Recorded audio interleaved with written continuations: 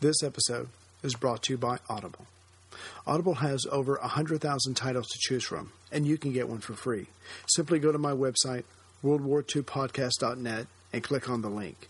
You can sign up for a trial membership, receive a free download, and then either keep or cancel the membership. But either way, as you know, you get to keep the free audiobook. So check it out. They have different plans, different prices, whatever's best for you. But this time I'd like to recommend Freedom from Fear, The American People in Depression and War, 1929 to 1945. I've just gotten it. I haven't listened to it yet, but it pretty much covers everything those Americans at that time had to go through. And I'll just read the excerpt for you. Between 1929 and 1945, two great travails were visited upon the American people, the Great Depression and World War II. This Pulitzer Prize-winning history tells the story of how the Americans endured and eventually prevailed in the face of those unprecedented calamities. The Depression was both a disaster and an opportunity. As David Kennedy vividly demonstrates, the economic crisis of the 1930s was far more than a simple reaction to the alleged excesses of the 1920s.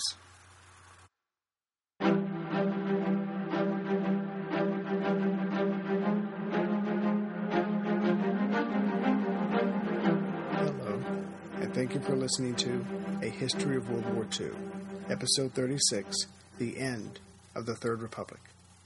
Although the UN ambassador, William Bullitt, had only recently caught up with the wandering French government, who now had a home in Vichy, he would find himself saying his goodbyes and leaving the country on July 3rd. Roosevelt was not happy with the direction the new government was heading, and so would remove his ambassador and personal friend. There was nothing more Bullitt's position, influence, or love of France could do at this point to help the Allies. Still, Pétain's government would be the new and legitimate government of the country, and as such, the U.S. as a neutral in the war was expected to have a representative there. Robert Murphy, the charge d'affaires, would speak for Roosevelt from now on. However, this move would turn out to be a solid division of labor for the Allies.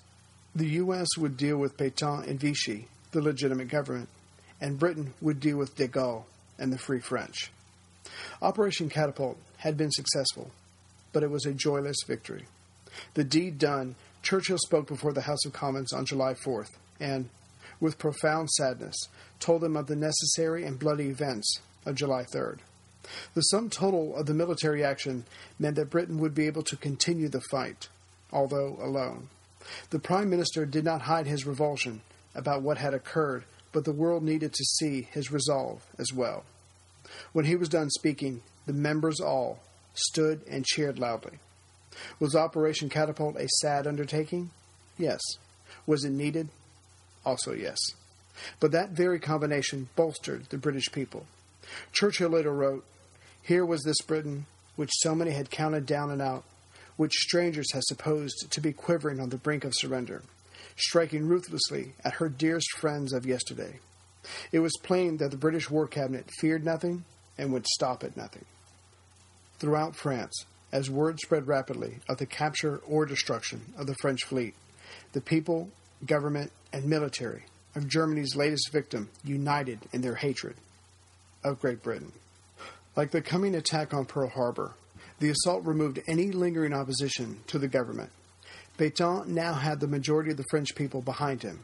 Also, a large number of people were willing to support him if he chose to declare war on Great Britain. At 8:30 a.m. on July 4th, Badeau found Laval and Darlan in Pétain's office howling for British blood. Admiral Darlan was shocked the British did not believe him when he declared, many times, that he had ordered that no ship allow itself to be captured. So now he ordered a counter-naval attack. A cruiser squadron had left Oran and was to engage Admiral Somerville's squadron heading back to Gibraltar. Badeau excitedly pointed out that this action meant war with Britain, something France was hardly in the position to undertake. Laval, taking his cue from Pétain, said, "France was only responding to the attack with an attack of its own." The conversation then turned into a hotly contested debate. But when the cabinet met officially at 10 a.m. that morning, the idea of actually voting on some sort of military action seemed to cool their passions. No military action was officially decided on. But 2 days later, Darlan would cause another stir in the cabinet, as he announced he had asked the Italians to join him on an assault on British-controlled Alexandria to free some of the French fleet. He also wanted to attack the British colony of Sierra Leone and bomb Gibraltar. But again, calmer heads prevailed in striking down the idea of military reprisal, except the attack on Gibraltar. In September, it would be bombed by a few French planes, but caused very little damage. So the July 4th cabinet meeting was able to move beyond plans of retaliation by accepting Badeau's proposal that, in lieu of military action, they would break off diplomatic relations with Great Britain. Pétain accepted this. Laval barely agreed, but only because he was within reach of his heart's content, and had to focus on that, the destruction of the French Republic. The British attack united the French behind Pétain's government, and Laval would use that. The French people were open, even eager, to accept whatever Pétain's government morphed into, and Laval, working with Albert, would control the final form of the new French government. With that issue behind them, Laval stood up and read out a document that he and Albert had drawn up and Pétain had approved on July 2nd. It called for the National Assembly to meet on July 10th to abolish the 1875 Constitution of the Third Republic. There was only one article. Quote, "The National Assembly gives all powers to the government of the Republic under the signature and authority of Marshal Pétain, President of the Council, to promulgate by one or several acts the new Constitution of the French state. This Constitution will guarantee the rights of work, of family, and of the country. It will be ratified by the Assembly, which it will set up." But before any cabinet member could say anything or start a debate, President Lebras excused himself and left. Of course, without the president there to preside, any discussion was pointless and unofficial. He apologized but told them he had to visit with the senators. But when he was alone with that body, he simply told them, Parliament must be dissolved. The Constitution must be reformed. It must align itself with the totalitarian states. If Parliament does not consent to it, Germany will impose it on us, with the immediate consequence of an occupation of all of France. The senators, stunned, did not utter a word. The battle for the very life of the French Republic had started. Laval had a small but determined group of supporters in Parliament. His opponents, the Republicans, were clearly in the majority, but had no leadership. Or rather, their leaders were being purposefully detained in North Africa, and former Premier Renaud was recovering from a serious auto accident. As for the presidents of the two chambers, morally strong men with distinguished careers of protecting the Republic, they were shouting to the skies that Pétain was the only hope for France. Laval would not get resistance from them. President Lebras did nothing to save himself or his office, so Laval expected no resistance from him. Still, battle had been joined, and the clock was now set. Laval had 6 days to convince the 700-odd members of Parliament to commit political suicide and embrace a dictatorship.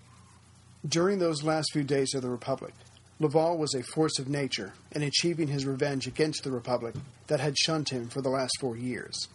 He seemed to be everywhere at once, talking to everyone.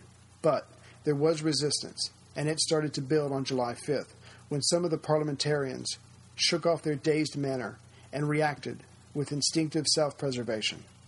About 25 senators, ready to fight for the Republic, were led by 2 of their own, and they were decorated war veterans.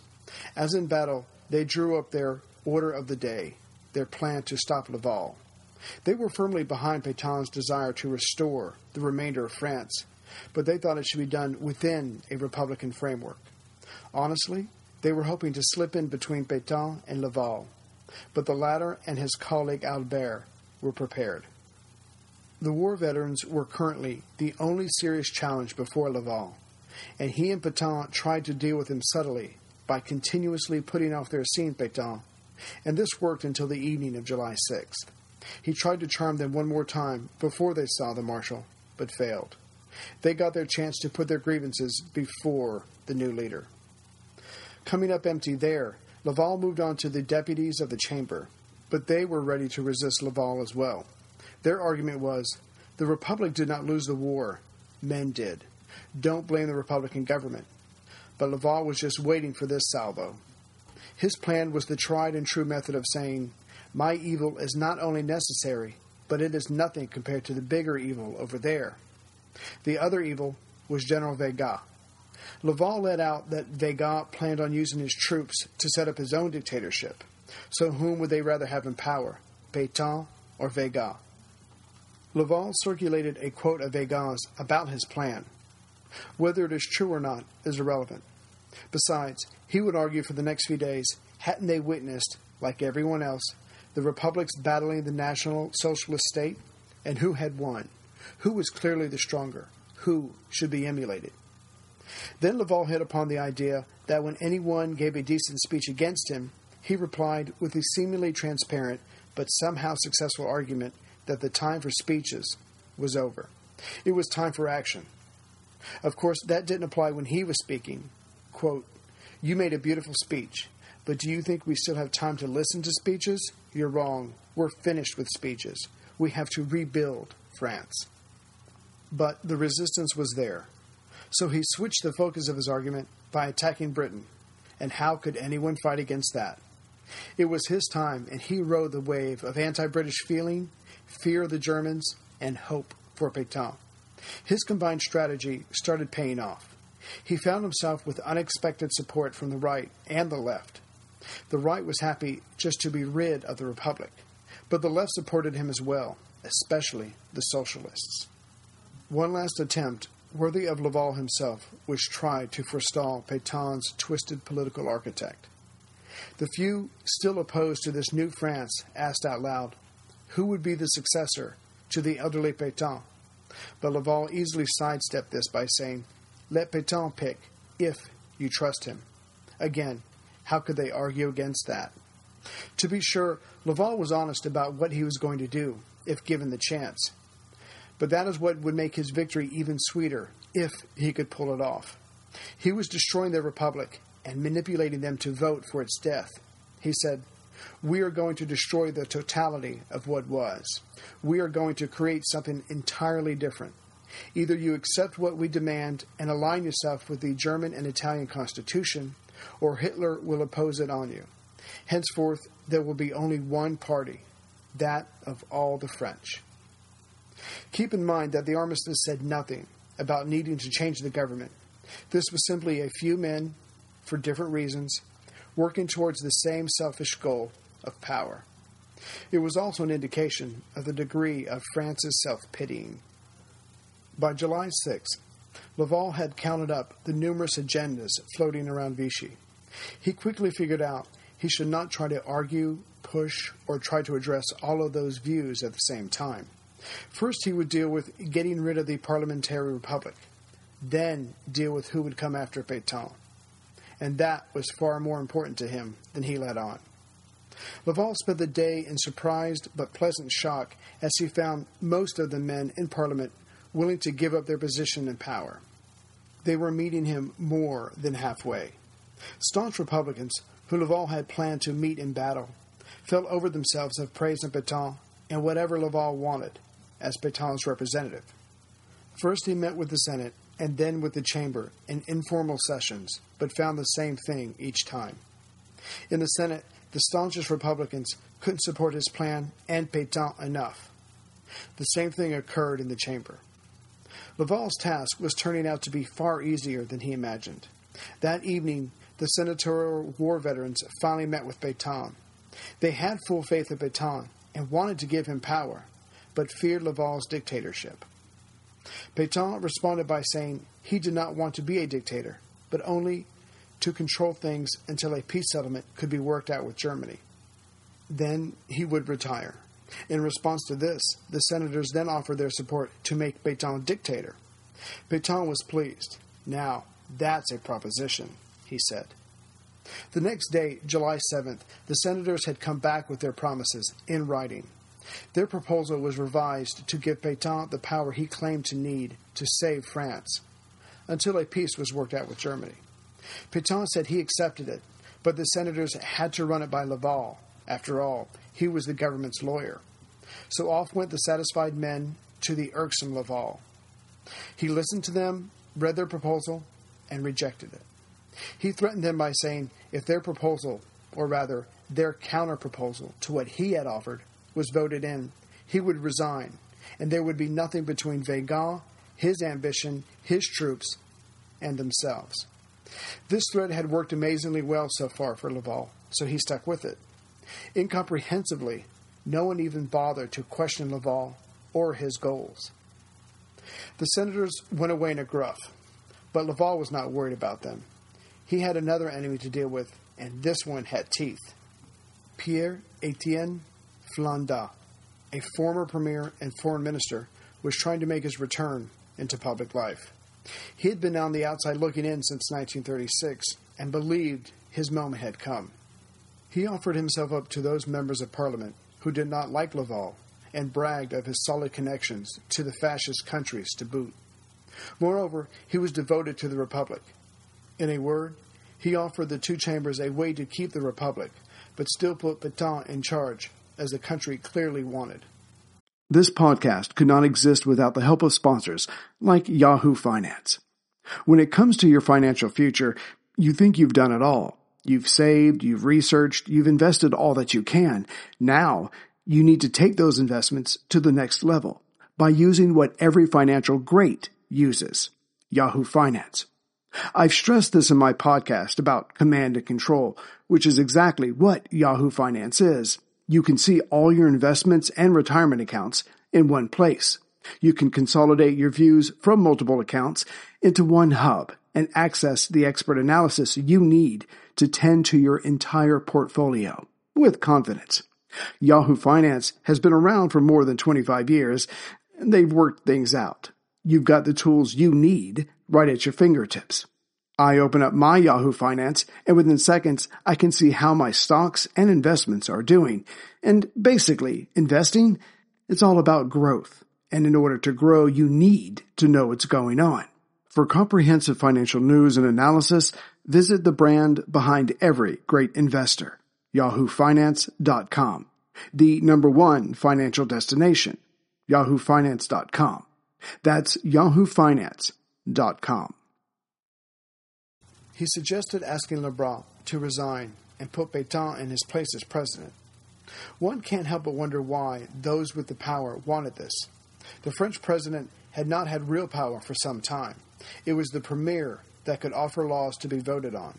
The president, like Hindenburg in his time, had the limited job of making sure people were in place to keep the government running. But Laval was shrewd and calculating. He used the very words out of Flandin's mouth to create a trap for this upstart. Laval pretended to be as happy as everyone else about Flandin returning with his ideas. Privately, he told Flandin that Pétain was ready to save the country. They just needed Lebrun to step aside. Maybe Flandin could use his newfound popularity to persuade the president to do just that. So, at 6:30 p.m. that evening, Flandin went to Lebrun's office with two deputies and straightaway said to the president that he needed to step down for the good of the country. As Flandin had been out of touch for the last 4 years, he did not know Lebrun very well. The president did have many flaws.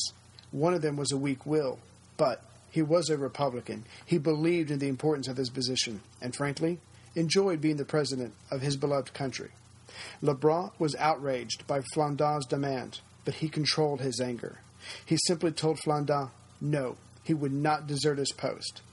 Flandin realized he had made a mistake and an enemy. In the end, Flandin did not have the needed anger Laval had to keep to his task during moments of opposition. His determination began to slip. The following day, July 8th, Laval had heard about what happened at Lebrun's office and sensed that Flandin was weak. Now was the time to strike. Laval pretended sympathy for Flandin by offering him a post in the new government. In other words, if your plan fails, that's okay. I still have something for you. That day also saw Laval make significant progress in getting around other opposition. That morning at the cabinet meeting, a minister smugly asked Laval what he planned to do about the senatorial war veterans' proposal. Laval, with his best smile and best lie, told the minister that the senators had withdrawn their proposal because he had worked out a deal with them.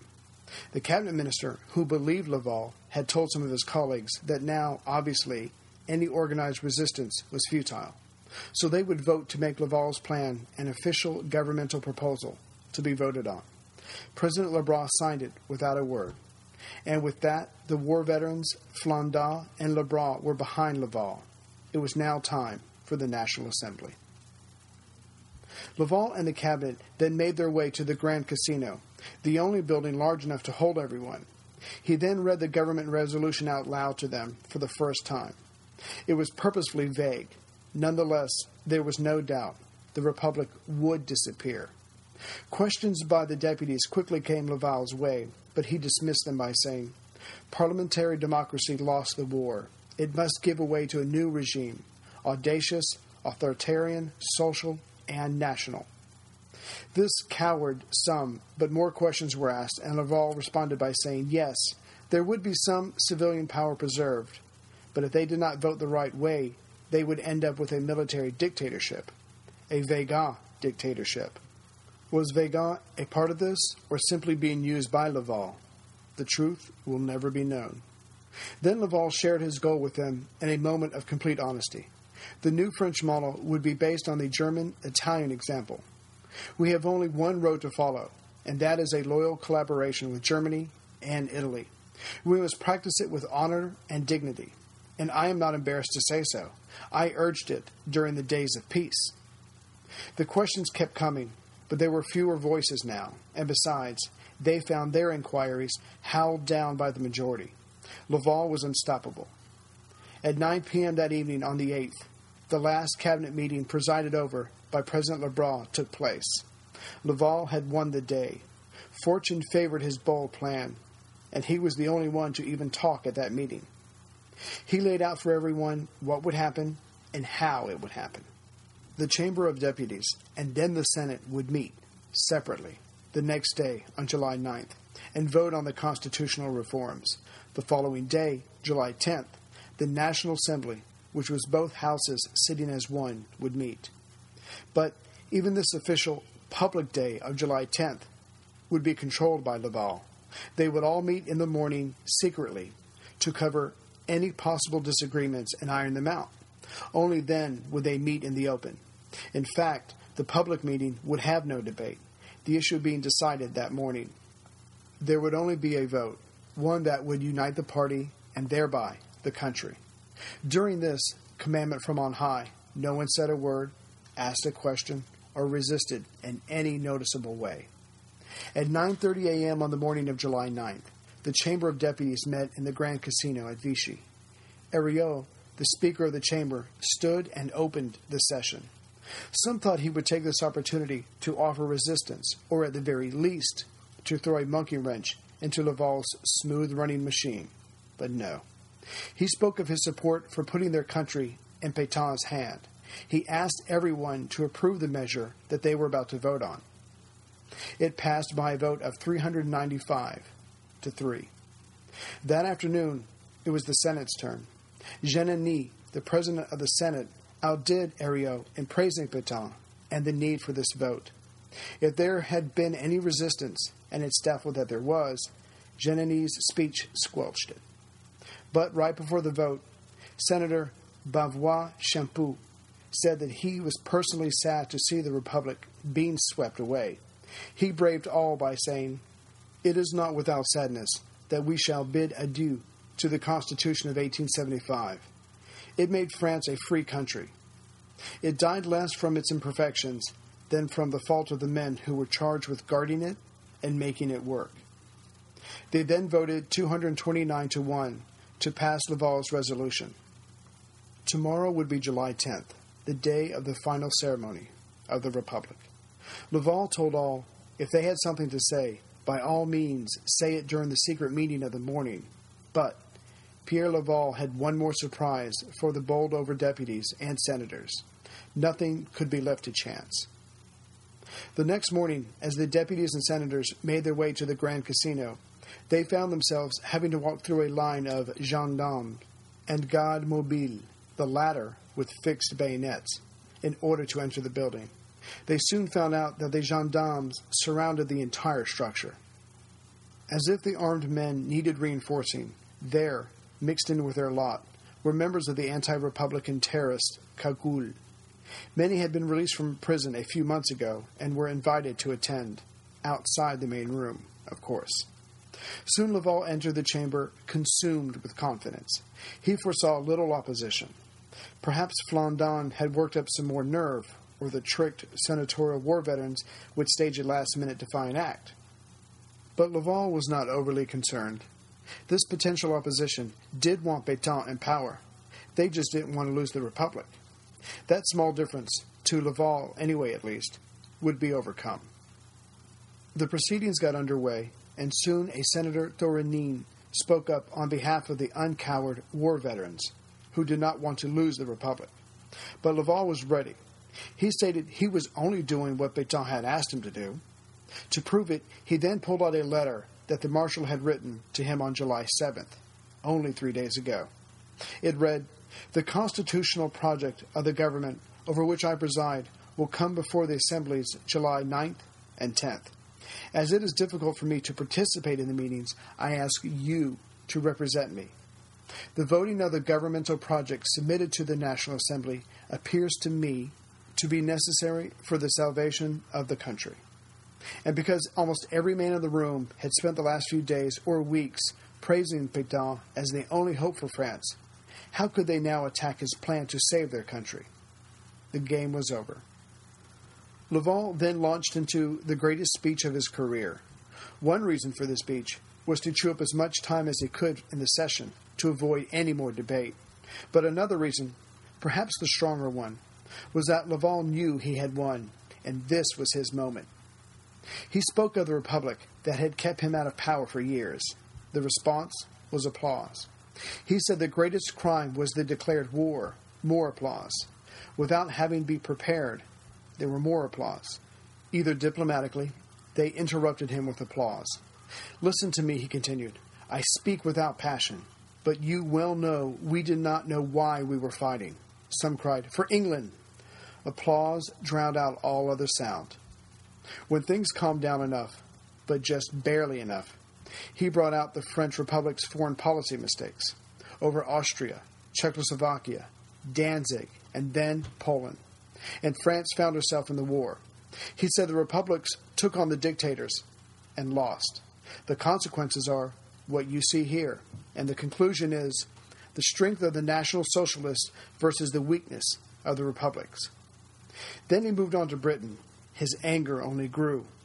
"Be assured, we do not intend to declare war on England, but we are going to return blow for blow." More applause. "I'm going to give you the facts. England dragged us into war. Then, having dragged us in, she did nothing to help us win it." More applause. "We were considered as her mercenaries." And, of course, this led up to Mers el Kabir. "It was not a battle which His Majesty's Navy gave us. It was murder." Stronger applause. He then talked of how he had tried, although he was out of office, to line up France with Germany and Italy. He then spoke of the dictator's ability to restore love of country. He had the members as an audience where he wanted them. It was now time to assure each individual of his own place in France's future. He gave them peace of mind by confirming that the assemblies would exist until the new assemblies were created. But this was a lie. Laval sat down to thunderous applause. And it's easy enough to say thunderous applause, but the overwhelming, overpowering sound of acceptance is one of the sweetest pieces of music to the ear. However, there was a little time left, and Flandin stood up. Some still pinned their hopes on him, but Flandin was not the man of destiny. Much like President Lebras, he could not charge into the fray, take punishing blows, and keep charging forward. Such was not his character. Instead, Flandin spoke of the greatness of Pétain, challenged Laval on one minor point in his speech, but then urged everyone to support the governmental proposal. Laval did not even try to hide his joy of complete victory and revenge. Then cries of, "Close the debate," rang out.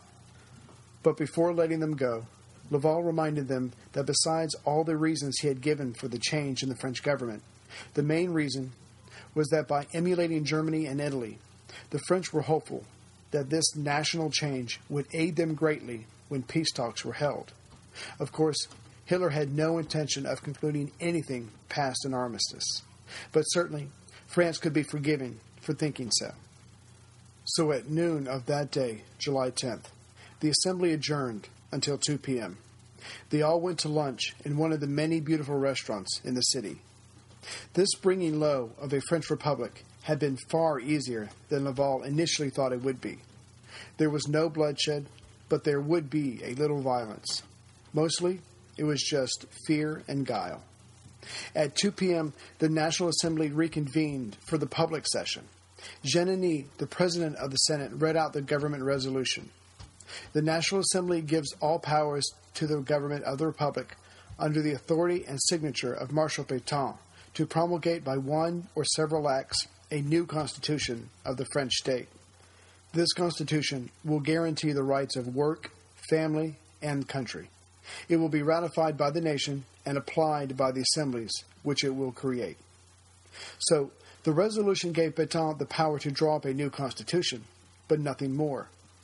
He could not input his details or ideas, but simply to preside over the act of creating a new framework of government. But Laval would waste no time in creating Pétain's power. Before there could be any more forward movement of the session, Herriot demanded the right to read a statement from those ministers still trapped in North Africa. Laval was smart enough to let the statement be read. Refusing it would give it life, but letting the detained men vent their frustration promised it a quick death. The assembly was simply not in the mood to really hear what was said, and so it came to nothing. Laval quickly got on with his business of the day. First, he had a senator put forward the motion that to approve the proposal, all that was needed was a majority of the votes of the deputies in attendance, and not of the total number. This was a shrewd move, as there were about 200 deputies missing, including those in North Africa. Genani tried to rule against this as a passive way to stop the entire vote, but the motion was quickly voted on and approved. It seemed sheer volume negated due process. The next motion, and this was a stroke of genius in its simplicity, was to call for the governmental proposal to be voted on first, ahead of the war veterans' counterproposal and another second counterproposal. If the governmental proposal passed, the other two bills would not even be voted on, as they would be negated. This was another highly irregular proposal, but the Assembly, in its current mood, approved it. So the governmental proposal was sent to a committee to be voted on before it could be put to the full Assembly. This was merely a formality and should have been straightforward and quick. However, while the committee was alone, Laval had put in the proposal a demand that Pétain, besides given the power to make a new constitution, would have all executive and all legislative powers to govern the country. But here's the trick. Laval wanted it not as a part of the proposal to be voted on, but only on the report of the committee. This way, it was attached, and if the proposal was approved, so too would this report be made law. Soon, a little after 5 p.m., the National Assembly reconvened to hear the Joint Committee's report and to vote. Supporters of Laval started yelling, "Vote, vote, vote." Genani saw one last chance to allow someone to speak out against this motion. He called on anyone who wanted to explain their reasons for the vote they were about to cast. This was a method used by those who were about to vote against a coming motion. But when one man stood up to explain his reasons for his coming negative vote, he was shouted down. His supporters, numbering about 30, tried to shout to let him talk, but they themselves were drowned out by 400 other voices. So the deputy, who wanted to speak, tried to walk to the rostrum, amid the tumult, to read his counterproposal. But several of Laval's men physically stopped him, and then assaulted him. For Genani, all this was too much. It had to be stopped somehow, and there was only one way.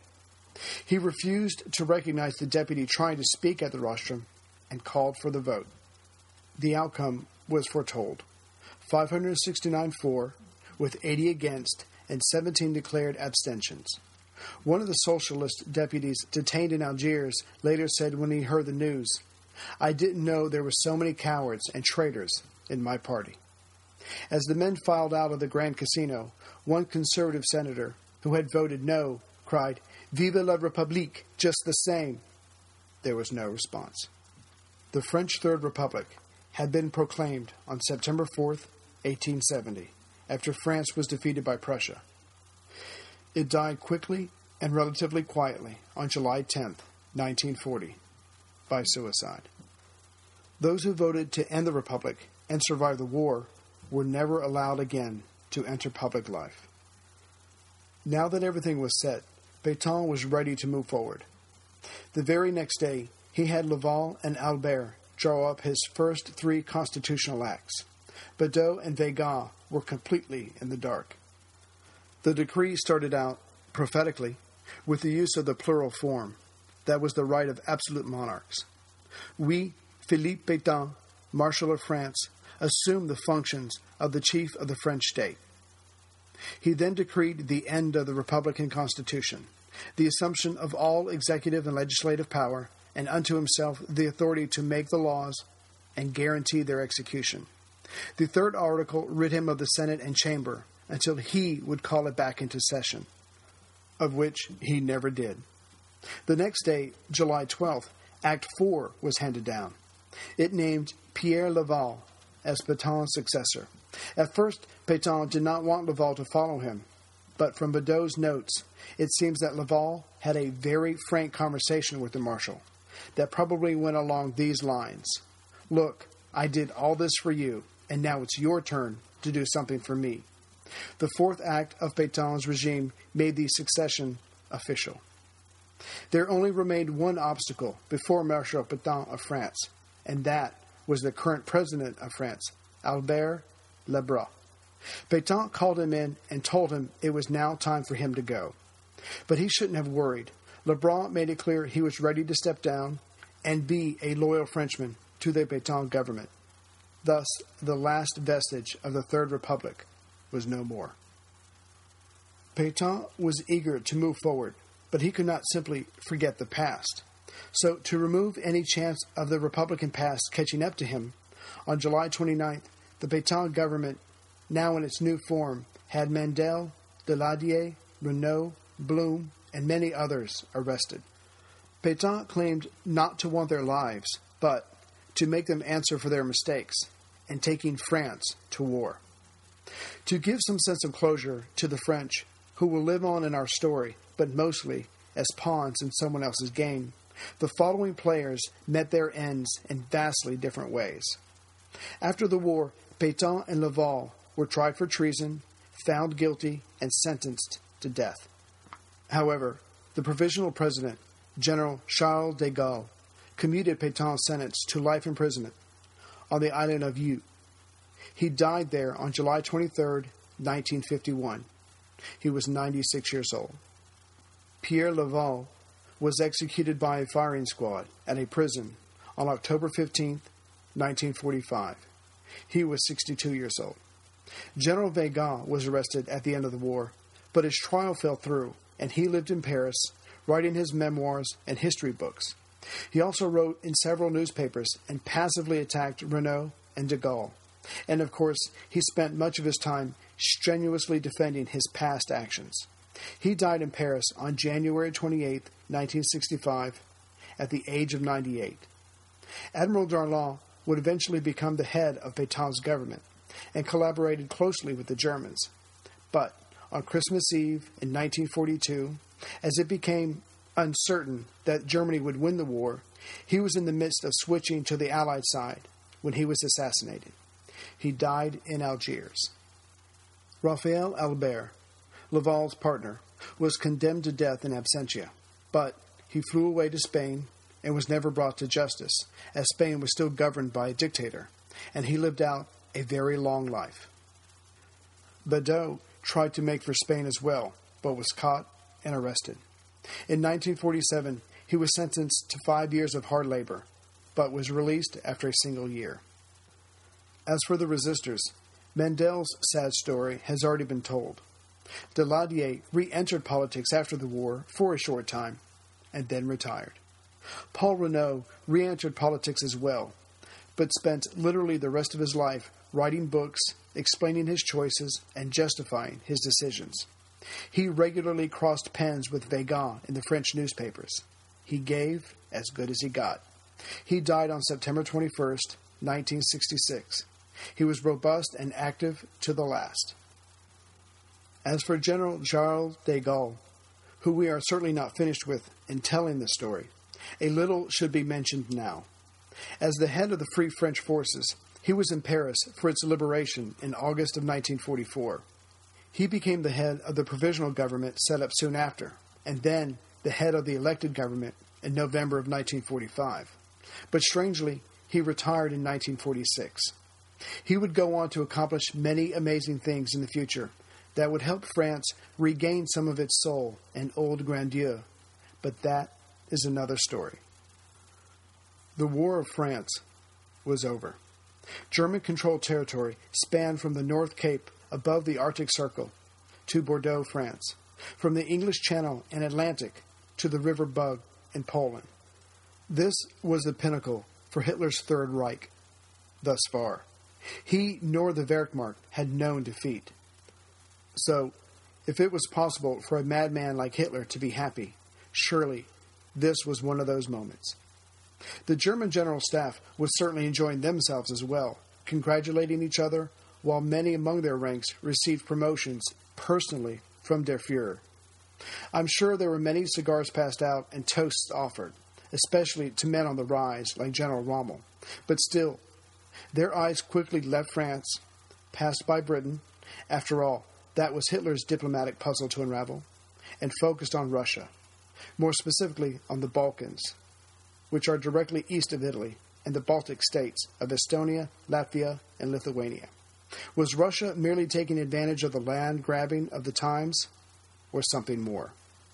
Hitler had always had a respect-hate relationship in his heart and head when it came to that island nation across the Channel. There was so much to admire about their cousins across the water.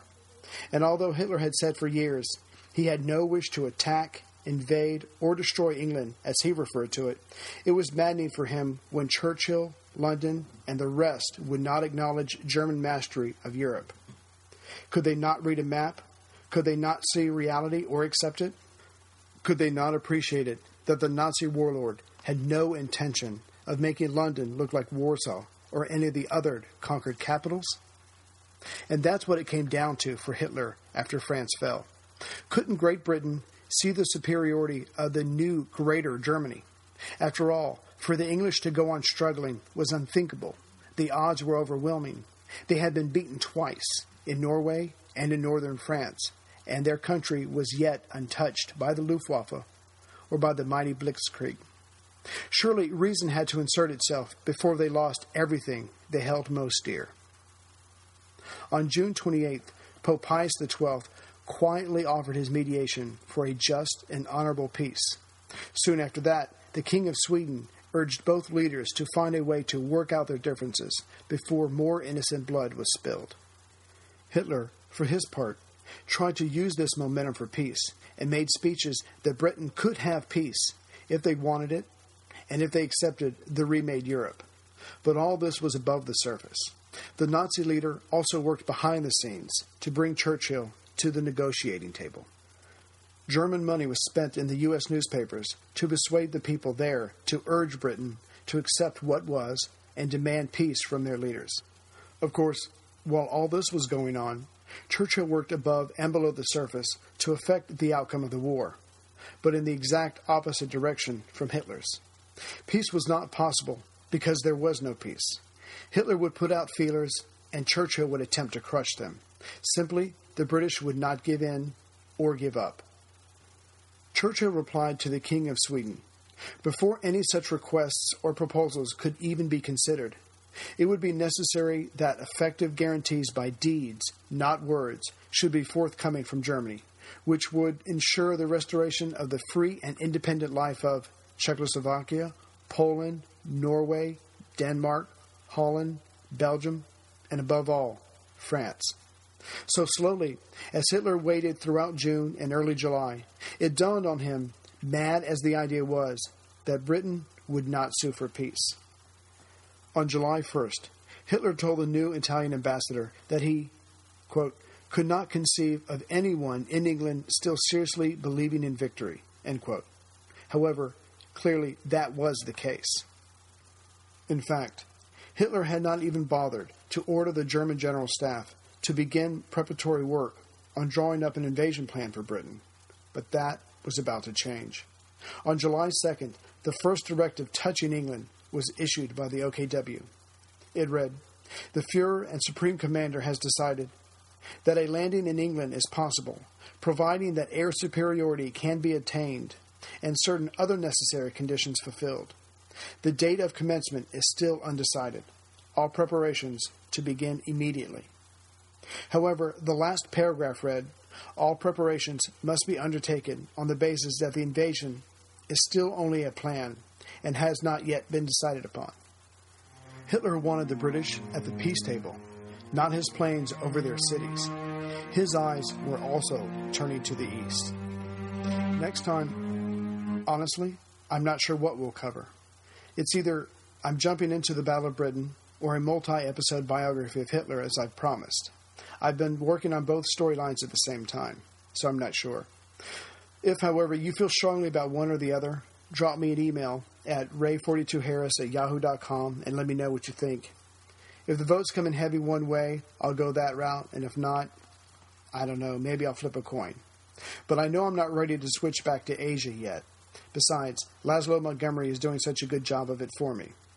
And I'm still looking for good reference material that covers minute detail of China and Japan and everything else that's going on, that's not priced beyond my means.